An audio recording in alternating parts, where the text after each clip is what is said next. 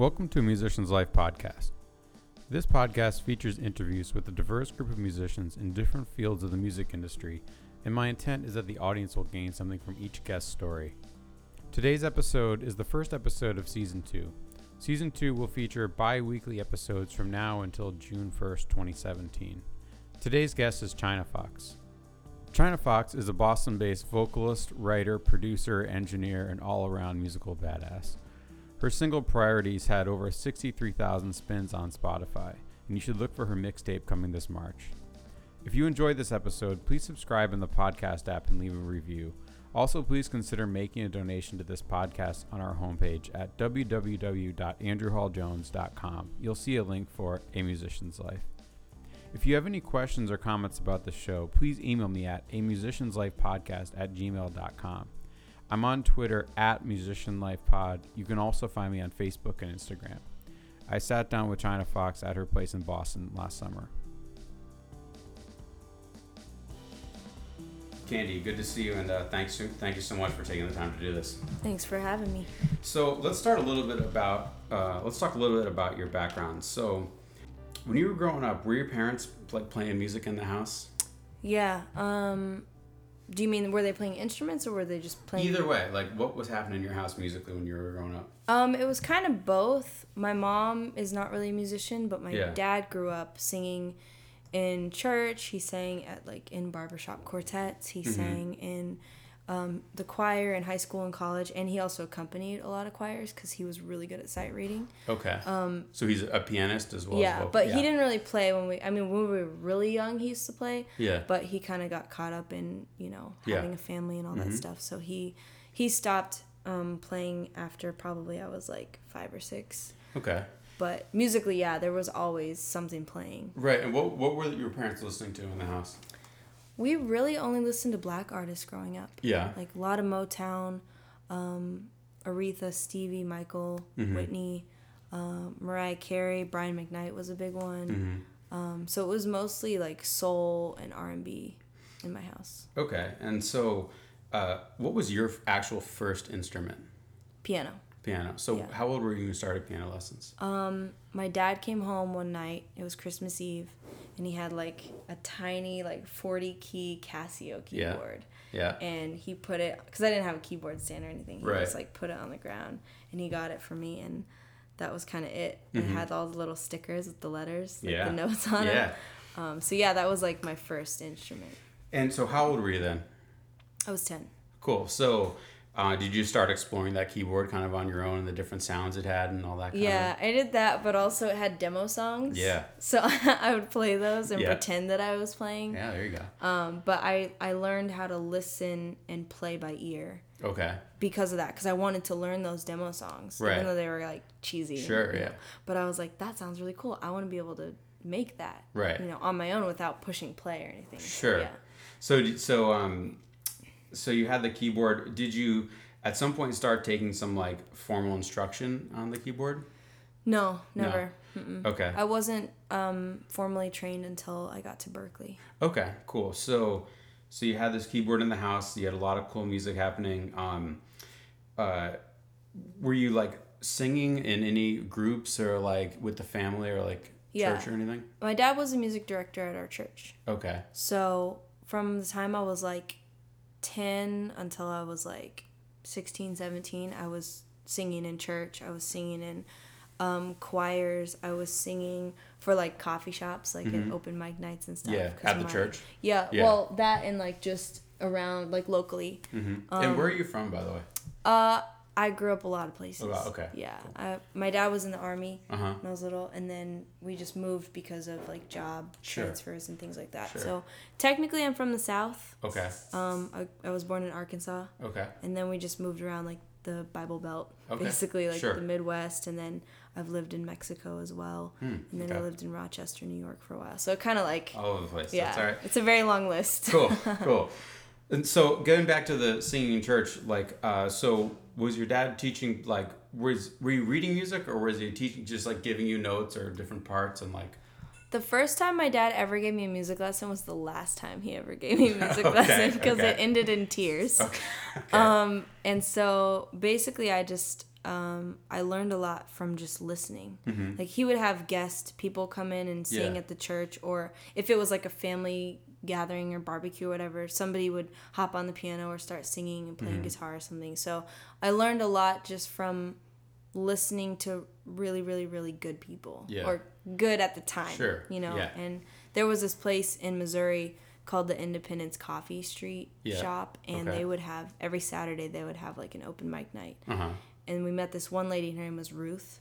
My mom was a personal trainer. She is a personal trainer, so she helped her with like yoga and one-on-one just training sessions. And so then Ruth heard that we could play music and that we were learning, and so she actually gave us some lessons, just showing my brother like C, G, A, D on a guitar, like not even anything. But she was a really big inspiration because she was basically like Tracy Chapman to us. She was a very like classic woman. And so that's kind of like when I started, I guess. When you were in middle school, were you like participating in any public school music programs at all? Did you play any instruments in the band or anything? No, I was homeschooled for 9 years. Oh, okay. Yeah, because we moved so much. Yeah. So from second grade until sophomore year in high school, I was homeschooled. Okay. So technically, no. Right. But that's why we did so much with the church. Right. Okay, cool. So when you were a teenager, like what were some artists that like really like you responded to, you really enjoyed? I've always resonated with Stevie Wonder. Yeah. Because like he's written about every topic under the sun, basically. So him, I loved Mariah Carey for her like vocal stamina, her everything vocally. Like range, she's like the queen. Yeah. Yeah. Her, I loved Whitney, obviously. I just really like that whole era of like from like the 70s, I guess, through like the 90s. Really resonated with me. And then also Lauryn Hill, I really liked her twist on like R&B and like hip hop, how she kind of fused those two genres together. So album wise, was like The Miseducation of Lauryn Hill like kind of like a classic album to you? Yeah, that one and like her Unplugged album, the double disc. Yeah, you get to like hear her intimate thoughts and like not just listen to her sing, which is great, she's a great singer, but I more I guess relate to like her lyrics and the way that she brings her story to life through music, but also the insight I guess she had and her philosophy on life. Cool. And I'm curious, like, what was there a concert that you saw like around that age that like really resonated with you or impressed you? I think it was more being on the other side of it because I was performing a lot at that point. Okay. Since I was 12, I've been performing. So I think being on stage and feeling that feeling that you get when an audience applauds or stands up or gives you a standing ovation or something like that, that's just like, you can't describe it. Yeah. It's like euphoric, I guess. Yeah. And so that I was on that side of it, and that's kind of what made me more drawn to like music and wanting to learn more about not just music but also myself through music. I guess. And was that mainly like at church or in the coffee houses like you mentioned? Yeah, it was that, and also my brother and I had a band, and we would sell out shows, which was pretty cool. So let's talk about that. What did your brother play? He plays banjo, guitar. He plays a little bit of bass, and he plays. He can kind of play piano, but not okay. Really. so what was and then the band, you were just singing, playing piano? Or? I was singing and just doing like percussion. It was a very like alternative, like bluegrassy type of thing. Okay, so were you playing original music or were you playing some covers? Okay. He actually wrote like 80% of the songs. Is he older than you? Yeah. Okay. So let's talk about playing shows in your middle school with your brother. So, like, how did you get started as a group, like playing out? Well, we've played music together since we both could basically pick up an instrument. Yeah. But he was the one actually that would book the shows. Okay. Because I think, as far as I can remember, he would kind of get in contact with somebody who knew the venue manager or like, I don't really remember because at that point he was in charge of it, and I was just like, right. You were just going along to the gig. Yeah, I was like, oh cool, we have a gig. Like, I didn't think about the logistics behind it. And so I can't really answer that question. Right. So, like, how often were you playing? Like, a couple times a month or just occasionally, or? Sometimes it was occasionally, but there was, like, at least 2 years where we were playing, like, 3 times a month, probably. Which is kind of a lot. It's a lot for a middle school kid playing some gigs. So, did those gigs generate, like, any kind of income for you? A couple of them did, because they were just, like, tips. We weren't actually... we weren't, like, paid by the venue until we started, like, headlining the shows. Yeah. But that wasn't until high school. Okay. And did you make any recordings of that group? Yeah, I don't know where they are. Where they are? Okay. They're long gone at this point. All right, cool. So let's move into high school. So you mentioned that you started public high school in 10th grade? Yeah. Is that right? Okay. So at that time, did you like participate in the music program at all in your high school? Was there music theory or anything that you could access? The high school that I went to got as much funding for like the football and sports programs as it did the arts programs. Oh, excellent. Which was really cool. Excellent. And where was that? That was in Bentonville, Arkansas. Okay. So they had the Walmart money. Sweet. And so our choir program had 13 choirs at the time. Wow. I think now they have like 17 or something like that. But yeah, at the time for my grade, there were like 3 choirs you could be in as a sophomore. And I auditioned like the day that school started, because we didn't register till late. Mm-hmm. But the day that school started, I auditioned for a man named Terry Hicks. Mm-hmm. And he put me in like sophomore select, which was like the best choir you could be in as a sophomore. And I had no idea. I was like not trained in any way. Yeah. And so he just threw me in that one. And so I was in that one, and then I was in probably 3 or 4 more like throughout high school. Okay. And then I also did musicals. Right. And so what style of music was it like? Was the choir? In the choir, yeah. He did everything. He did Moses Hogan, Eric Whitacre. He did anything that kind of just moved him, because he would choose the pieces. Right. And sometimes, because our school was so highly revered as like a choral school, we our choir got commissioned to do a lot of songs from certain composers or people who wanted that composer's estate to have a recording of us. Right. Because, like if a composer passed away or something like that. Right. We did a lot of like competitions, like All-State and stuff like that. Yeah. So did you try out? Did you try out for like All-State or any of that kind of stuff? Yeah, I used to do tryouts for All-State. I'm not very good at auditions. I don't know how I got in Berklee, because it's like taking a test for me. I just it's hit or miss. You know, either knock it out of the park or it's like 0. Totally. Did you have a vocal teacher or anyone that you worked on one-on-one with? I had like 2 lessons with Mr. Hicks. Like outside of the school? Yeah. Privately, but other than that, I didn't really have anything other than like the band and listening to other people, in live performances and stuff. I didn't have any formal training. Yeah. And were you, like, throughout high school, were you also, like, keeping up on the piano? Were you still, like, did you get an upgrade from that Casio at any point? I upgraded to a Yamaha. Nice. And it was the one with, like, the light-up keys. All right. So not much of an upgrade. But a little bit, yeah. But, yeah, I used to actually sit in the dark, and because it lit up, I would like memorize songs by closing my eyes and like listening to what I was playing. Okay, cool. So when it came time for you to consider going to college, like, did you know for sure you wanted to study music, or were you entertaining any other options?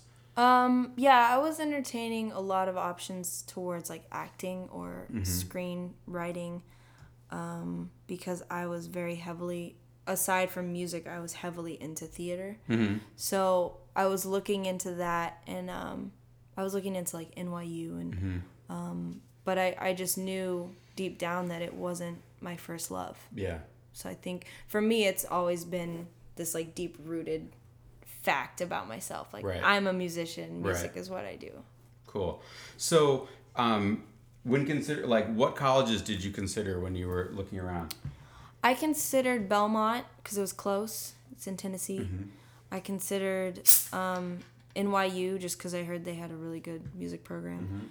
Juilliard, Full Sail, and then honestly, I didn't even audition for Berklee until like the last minute possible. Okay. So what's that story? So how did you end up going to Berklee?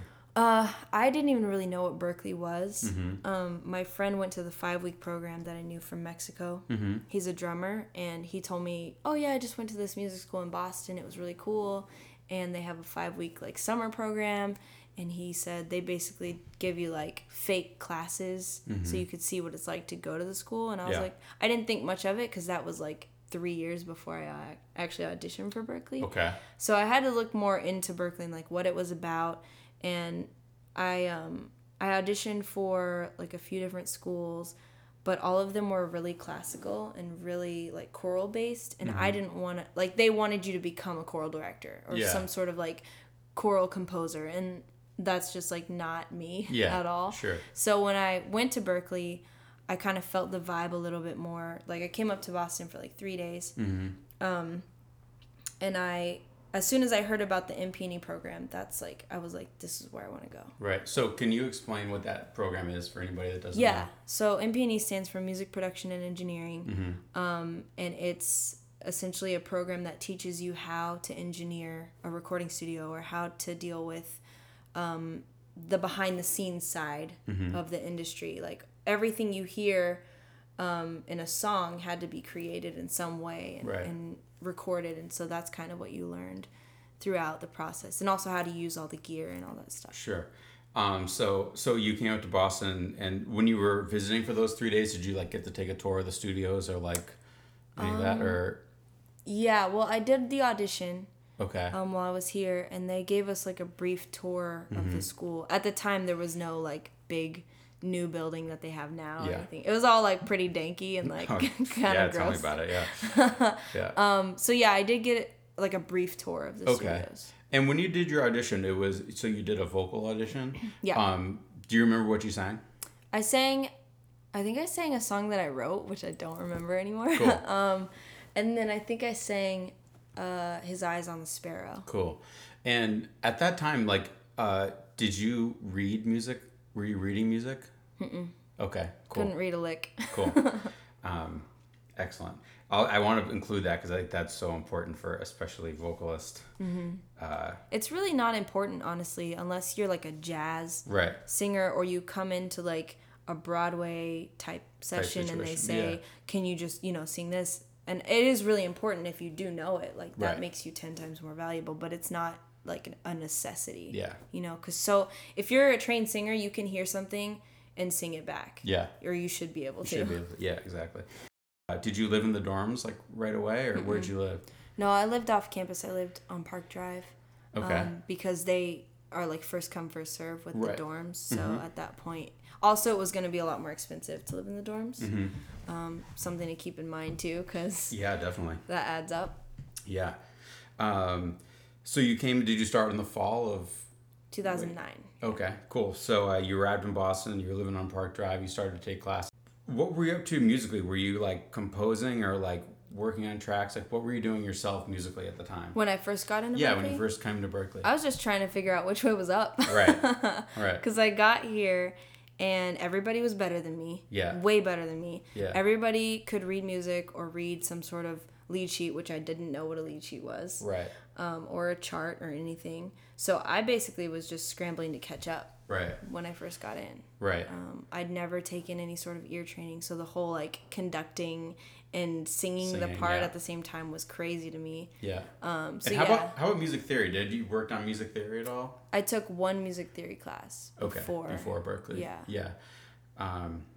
So you're taking a lot in, it sounds like you were. Yeah. Oh, yeah. I was scared to death. I was like, I don't know if this is where I should be. Right. I mean, it's fun, and I'm meeting a lot of people, and I never lived in a big city before, so it was very rewarding, but also terrifying at the same time. Yeah.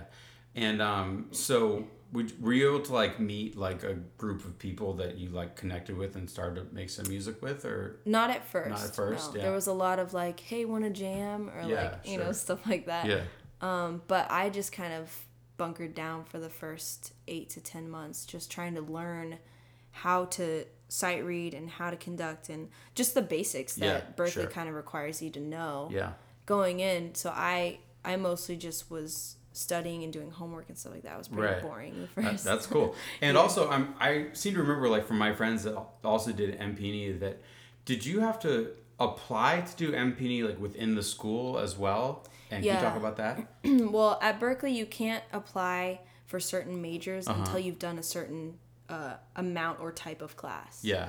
So I couldn't even like apply for MP&E until I was or the end of my sophomore year at Berklee, because I didn't have all the like prereqs. Okay. So I actually applied twice. Okay. Because they have a very limited number. Like they would only accept 100 people, and like 300 would apply every semester. So it came down to like grades usually. Okay, cool. And so let's talk about MP&E a little more. So like when you got into MP&E, like I'm curious about like if you had been, did you already have like a Pro Tool setup or a small home recording setup that you had been like working with and experimenting with? A little bit. I mean, I didn't know very much about in-home recording at all. Just kind of like the little bits that I did with like Logic, because I kind of taught myself how to use Logic before I got into MP&E, because I was sick of GarageBand. I didn't want to use it anymore. So I learned that. I learned how to like rewire with Reason or other auxiliary programs. And so yes and no, because I didn't have like, you know, a fixed or soundproof room or anything. Sure, but I knew how to basically record like basic vocals in a basic guitar or something like that. Right. And in the MP&E program, when you did it, did you have to do like I seem to remember like playing on sessions for like a lot of like sound-alike projects and like that. Did you do all that kind of stuff? Yeah, I mean, everybody was required to take those classes, like sound-alikes, the jingles, the what was the other one? Oh, like the 320, your own production, where you run it to tape. Right. So yeah, I did all of those. So when you do that production where you run it to tape, are you actually running it like through Pro Tools and then to tape, or are you doing it like directly to tape, like really old school style? You were basically, because tape's really expensive now. Right. So you were just using it as like a monitor, but it printed onto the tracks, so you got the analog sound. And that was the whole idea. Was they didn't want you to be able to like cut stuff and edit it. I mean, you could, because it was printed in Pro Tools. Right. But you weren't allowed to go in and like, you know, change the multi-track and like the edits and like fades and stuff like that. Right. Cool. Everybody did it, but you weren't supposed to. Yeah. Do you remember what your project was?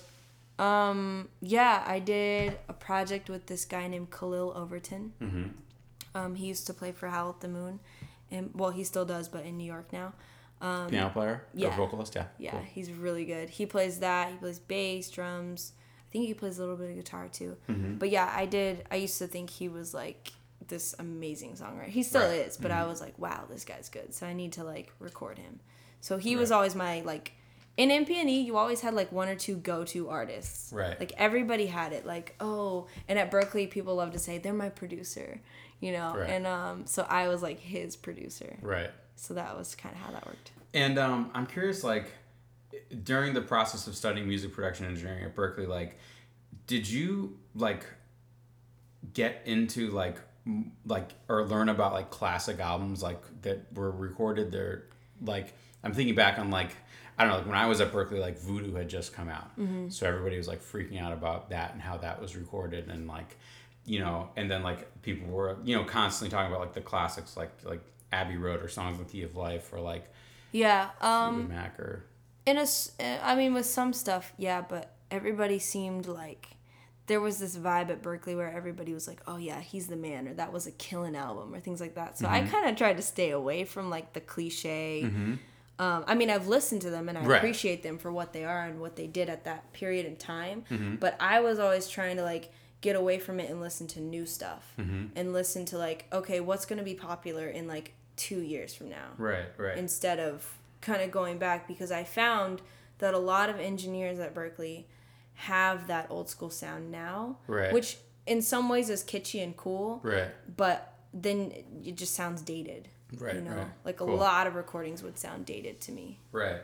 And so let's talk about what you're doing like musically outside of MP&E while you're at Berklee. So Did you ever like have like an original project or a band that you played in outside of school? Yeah, I had my own band, and I was also teaching 12 kids.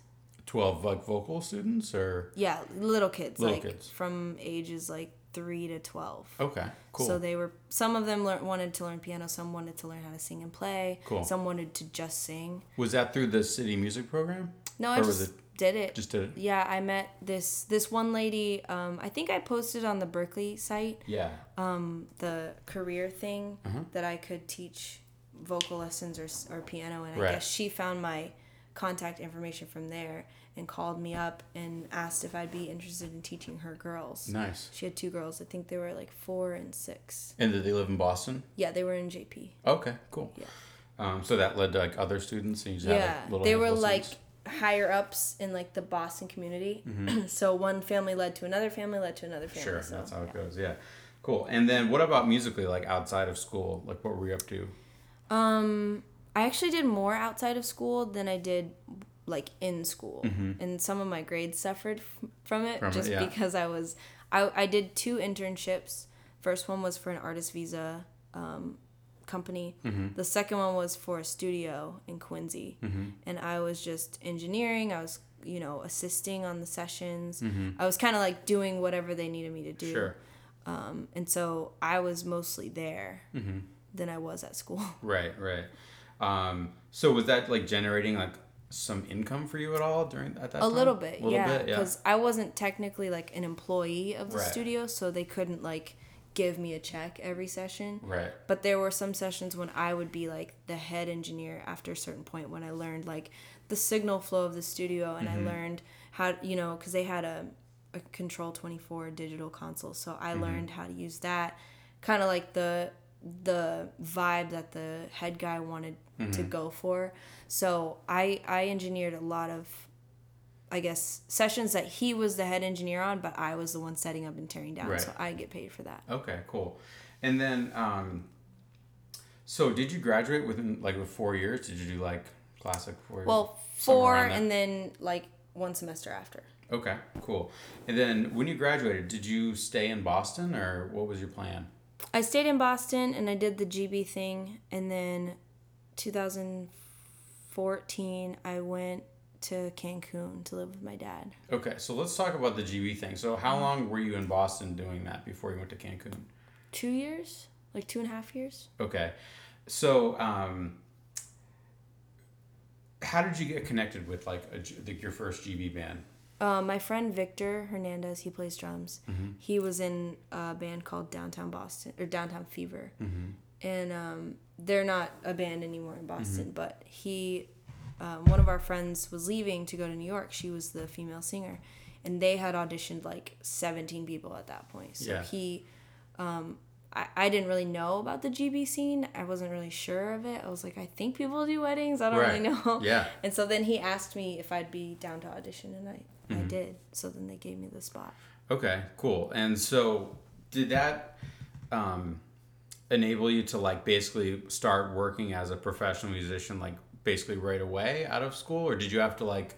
I was working for weddings and stuff while I was still in school. Oh, so you were already doing GB stuff when you were... Yeah, that started like my junior year at Berkeley. Okay, and then how did you get pulled into that? Like, who pulled you into that? That was him, and then the manager of that band, he and I were already friends. So were you just like subbing in that band a little bit, or? Actually, no, I like full on. You were took the gig, okay. Like I did one gig with the girl who was leaving, and kind of like she showed me the ropes about like a wedding and like how it's supposed to go. Yeah. And then from there it was like bam, every weekend. Okay. I was on weddings. Yeah, so it sounds, so that's like a good baseline income. Like that's enough to keep your head above the water. Yeah, I mean it was like what? It was like at the time it was like $12,000 a year, which is like not that much, but it's something for somebody who is still in college. Right, absolutely. Yeah. And then when you graduated from school, so you basically started, did you do it more with different bands as well, or? Yeah, I started getting to a point. So there were like a lot of different things I was doing musically. I was teaching, I was interning, but then I was also getting paid to do my own projects, like produce for people. Yeah. Whether they found me like through Berkeley or SoundCloud or wherever, or word of mouth a lot of times. Right. They would Can you actually just stop? What does that mean when you say produce for people? Like, what does that entail? It depends. It's really case by case, I guess. So when I produce for somebody, it's either I'm like booking the session players, getting the arrangements together with the artist. Some of the artists I work with didn't have like any ideas except for like chord progressions. Okay. So I would like fully write with them. So you'd help them like build the track. Yeah. We build the track. We do MIDI mock-ups. And then I would do all of the logistic stuff, like booking the studio and figuring out where to even book. Right. Some people wanted to record like in Brooklyn. Some people wanted to record here. Right. It kind of was like everywhere, but it was really case by case. Right. Cool. So you're teaching. You're doing some GB stuff. You're helping people like book sessions. You're producing on sessions. Were you engineering at all? Would you engineer those sessions you produced? Some of them, but usually I didn't want to focus on that because engineering is a whole other beast. Yeah, and I can do it. Right. I understand like a patch bay and how to work like a console. Basically, I can come into a studio and look at it and like know where things go. Mm-hmm. But I didn't want to focus on that. I wanted to focus on like the creative side of it. So I would usually hire like one or two people to do the session. Right. So it kind of ate into my pocket a little bit, but at the end of the day, it sounded way better than what I know I could have done. Sure. And then so you were doing a couple, like you mentioned you were doing one GB band, but also did that start to branch out or like? Yeah. So basically if you're like a reliable female in the GB industry here or community here, once one band knows about you, they all know about you. Yeah. And which is great, because it's a lot of work. But yeah, I started getting to a point where, so-and-so from this band had heard us at this club or they had heard this from this drummer that I was, whatever I was. And so they called me. And so that's how it kind of like grew, I guess. In a way. Cool. So I should probably just say here that like we met on a GB like last summer and I was like blown away that like this was a singer you could like killing the Taylor Swift thing and you were like killing the Aretha thing and you like did like the rap on like Waterfalls. It was like you were like 4 GB singers in one or something. It was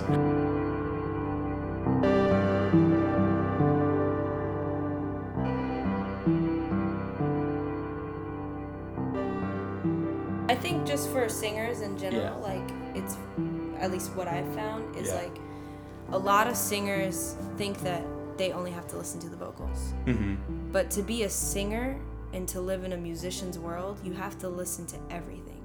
Like the two things that I mainly listen to is not the vocals. I listen to the drums and the bass. Because one, that tells you the key, tells you the tempo, tells you the groove. Right. And then from there, that's like kind of all the information you need. Like I could do a gig with just drums, keys, and bass. Right. And me on vocals. Right. And I think that's a really important thing for a lot of vocalists. And even like people who don't sing to understand is like that has to be like simpatico. Yeah, you know what I mean? absolutely. Like you can't be a drummer or anything and not listen to the vocals. That's like the worst thing you can do for yourself. Yeah. Unless you're in an instrumental band, obviously, then do whatever you want. But I think that like was something I definitely learned for sure. Yeah. Being in that. And more people have come to me saying the same thing that you said. And I'm not trying to toot my own horn, but it's because I know when to not sing. Right. Same thing. I know when to not play my instrument. Right. And that I think is more important than anything else. Right. I would say from a drum perspective too, like it's like, listening to the vocals is so key to like make sure the tempo is right and the groove is sitting right. Because I can tell like a vocalist is like rushing on the words. Then they it's usually like, do. Well, the tempo can be, that might mean that I'm like the tempo, I counted off like a little bit too fast and it needs to like lay back into its pocket to like, so that you can get all the words out or that kind of thing. And I'm always amazed, like, playing with I played with a great horn player the other night who was like so locked in. It was like he was locked in. We were locked in together, but I felt like it was more from like him coming to me. I was like, wow, he's like an older, like much more experienced, like well-known player. But I was like, it felt so good, like playing with a tenor saxophone player. It was a kind of amazing feeling. But it all comes down to just listening. Just stop. That was a big thing at Berklee. I was like, stop trying to just talk and make noise. Like, listen to what's going on around you, because the people that you surround yourself with are the people, you're an average of those 5 people. And so like I wanted to be around people who challenged me, people who made me shut up basically and like realize, wow, I need to go home and practice. Excellent. So let's talk a little bit about your new project. the China Fox thing. So, can you just give like a basic history of like what you've done up to this point with that project? That was something I had going on through Berklee too, but it was more of a band at a live band. Live band, yeah. At Berklee, and I did a lot of gigs, like, at the Red Room and stuff like that. But now it's kind of become, like, I did a lot of gigs throughout Berklee under, like, the name China Fox. I did a lot of production. But now it's kind of becoming what I always wanted it to be, was original artistry. And I always wanted to be, I never wanted to be like famous or anything like that, but I always wanted China Fox to be like the name that I use for any musical thing I do, even if it's not music, even if I do videography on something, you know what I mean? Yep. So like what have you released under that name so far? Like what's out there? I sang on a lot of people's. So another way that I've made money through music is this website called airgigs.com. Okay. And it's essentially like a Fiverr. I don't know if you've seen Fiverr, but there are these gig to gig service websites. Okay. Where you say, like, if you're a drummer, you say, I can record 6 drum tracks for $200. Right. In the span of 12 days. And people will pay you for that. And so that's what I've been doing like the past year and a half or so, and I've made like I've made like $3,000 from it. Cool. And so each of those, like, it's cool because you name your price, you name like your deadline, right, and then you name what the service is, right. And so I've sang on like a lot of little projects like that. For that, yeah. And then I sang on like I've done like background vocal arrangements for a lot of people. And then I did on my own. I released an EP while I was at Berklee. And then throughout like the past 3 years, it's just been like singles or like smaller, little samples of work, I guess. And are you doing like on the more recent singles you put out? Do you do the track and like the complete production, or did you like collaborate with someone else? I collaborate with this guy named Gabe Serengo on the last one that I did, just because he is like a beat making god, and so I was like, I'm gonna let him do it. Handle that, yeah. Because my forte is like vocal production. Right. Okay. And I would rather focus more on that and like the writing side of it than put this 808 here. Like I can do that and I like doing it, but it takes me way more time. Right. Okay. And then is that the track that was like recently like featured on the Spotify playlist? Yeah. And how did that work? You submit it to Spotify and then did they contact you or? Well, the way it happens is all of these services, all of these platforms, Spotify, iTunes, YouTube, Vivo, all of these platforms are in partnership with somebody. Like somebody's got to get them content. So the way they do that is through campaign services called like Streamify or TuneCore, which you may have heard of, CD Baby. Yeah. And so those websites help basically the average musician or independent artist get their songs on a bigger, more widespread professional platform. Right. So I submitted that song through TuneCore, and they set up like a campaign for a certain amount of money, and a certain amount of days. Right. So that's how it worked. And then basically Spotify kind of categorizes all the songs by plays or streams. Right. So once you reach, like, let's say you break 10,000 streams, you're in like a new category of song. Okay. And that's how they differentiate like the major label artists from like independent artists. Yeah. So does that basically mean like they might like recommend you, like if you like this, and so it might recommend you next as opposed to someone else? That's how it happened. I mean, I didn't ask them to put me on those playlists at all. It was just once I reached a certain amount of plays organically, then somebody from Spotify was like, oh, this is a cool song, and they threw it onto their other 2 playlists. So what were you up to out in LA last week? I did some sessions with Tommy Hits, just to see kind of if we vibed and like what the whole energy was, and he gave me like 6 or 7 tracks to just top line and see where we could go with it. So I did that, and then I was just networking with people, and then I did a couple gigs out there too. Okay, cool. And so like what else do you have coming up this fall? Like what's going on? I'm trying to release a new single like every month. for the rest of the year, as well as like a video either on Vivo or some, platform like that. And I'm trying to, basically I'd like to be like a female Chance the Rapper and not use any record labels to release music or get to be known. And it's a very hard thing to do, but it's not impossible because absolutely. He does it. Yeah, sure.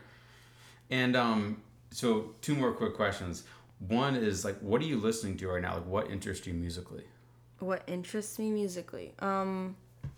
I always listen to songs for the production. So I listen to a lot of like alternative R&B, like deep R&B, like not like Luther Vandross or like old school stuff like that. Right. I listen to more like Party Next Door, a lot of like Drake's producers, Noah 40, I guess, his stuff. I listen to a lot of stuff that is electronic but still has like a certain vibe and energy to it, I guess. That's very like, it feels nostalgic in a way because it's got that R&B like soul sound to it, but it's still modern. Okay. So yeah, that's what I'm listening to now. Cool. And do you have any post-gig rituals? Post-gig rituals. Take my shoes off. There you go. Yeah. That's for sure. I always try to warm down. Okay. Because people always talk about warming up. Right. Warming up your voice or your hands or whatever it is that plays your instrument. Right.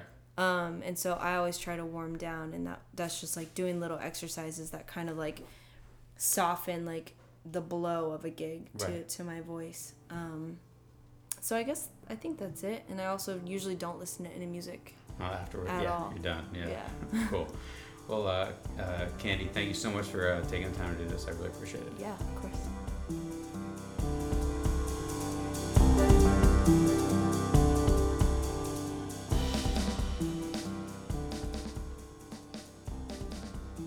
This episode was produced and edited by me. The theme song was a collaboration between Matt Pendergast and myself.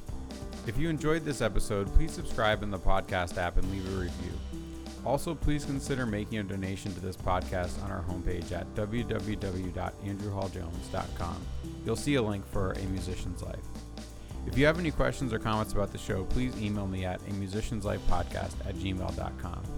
I'm on Twitter at musicianlifepod, and you can find me on Facebook and Instagram. Thanks for listening, and remember, time with music is time well spent.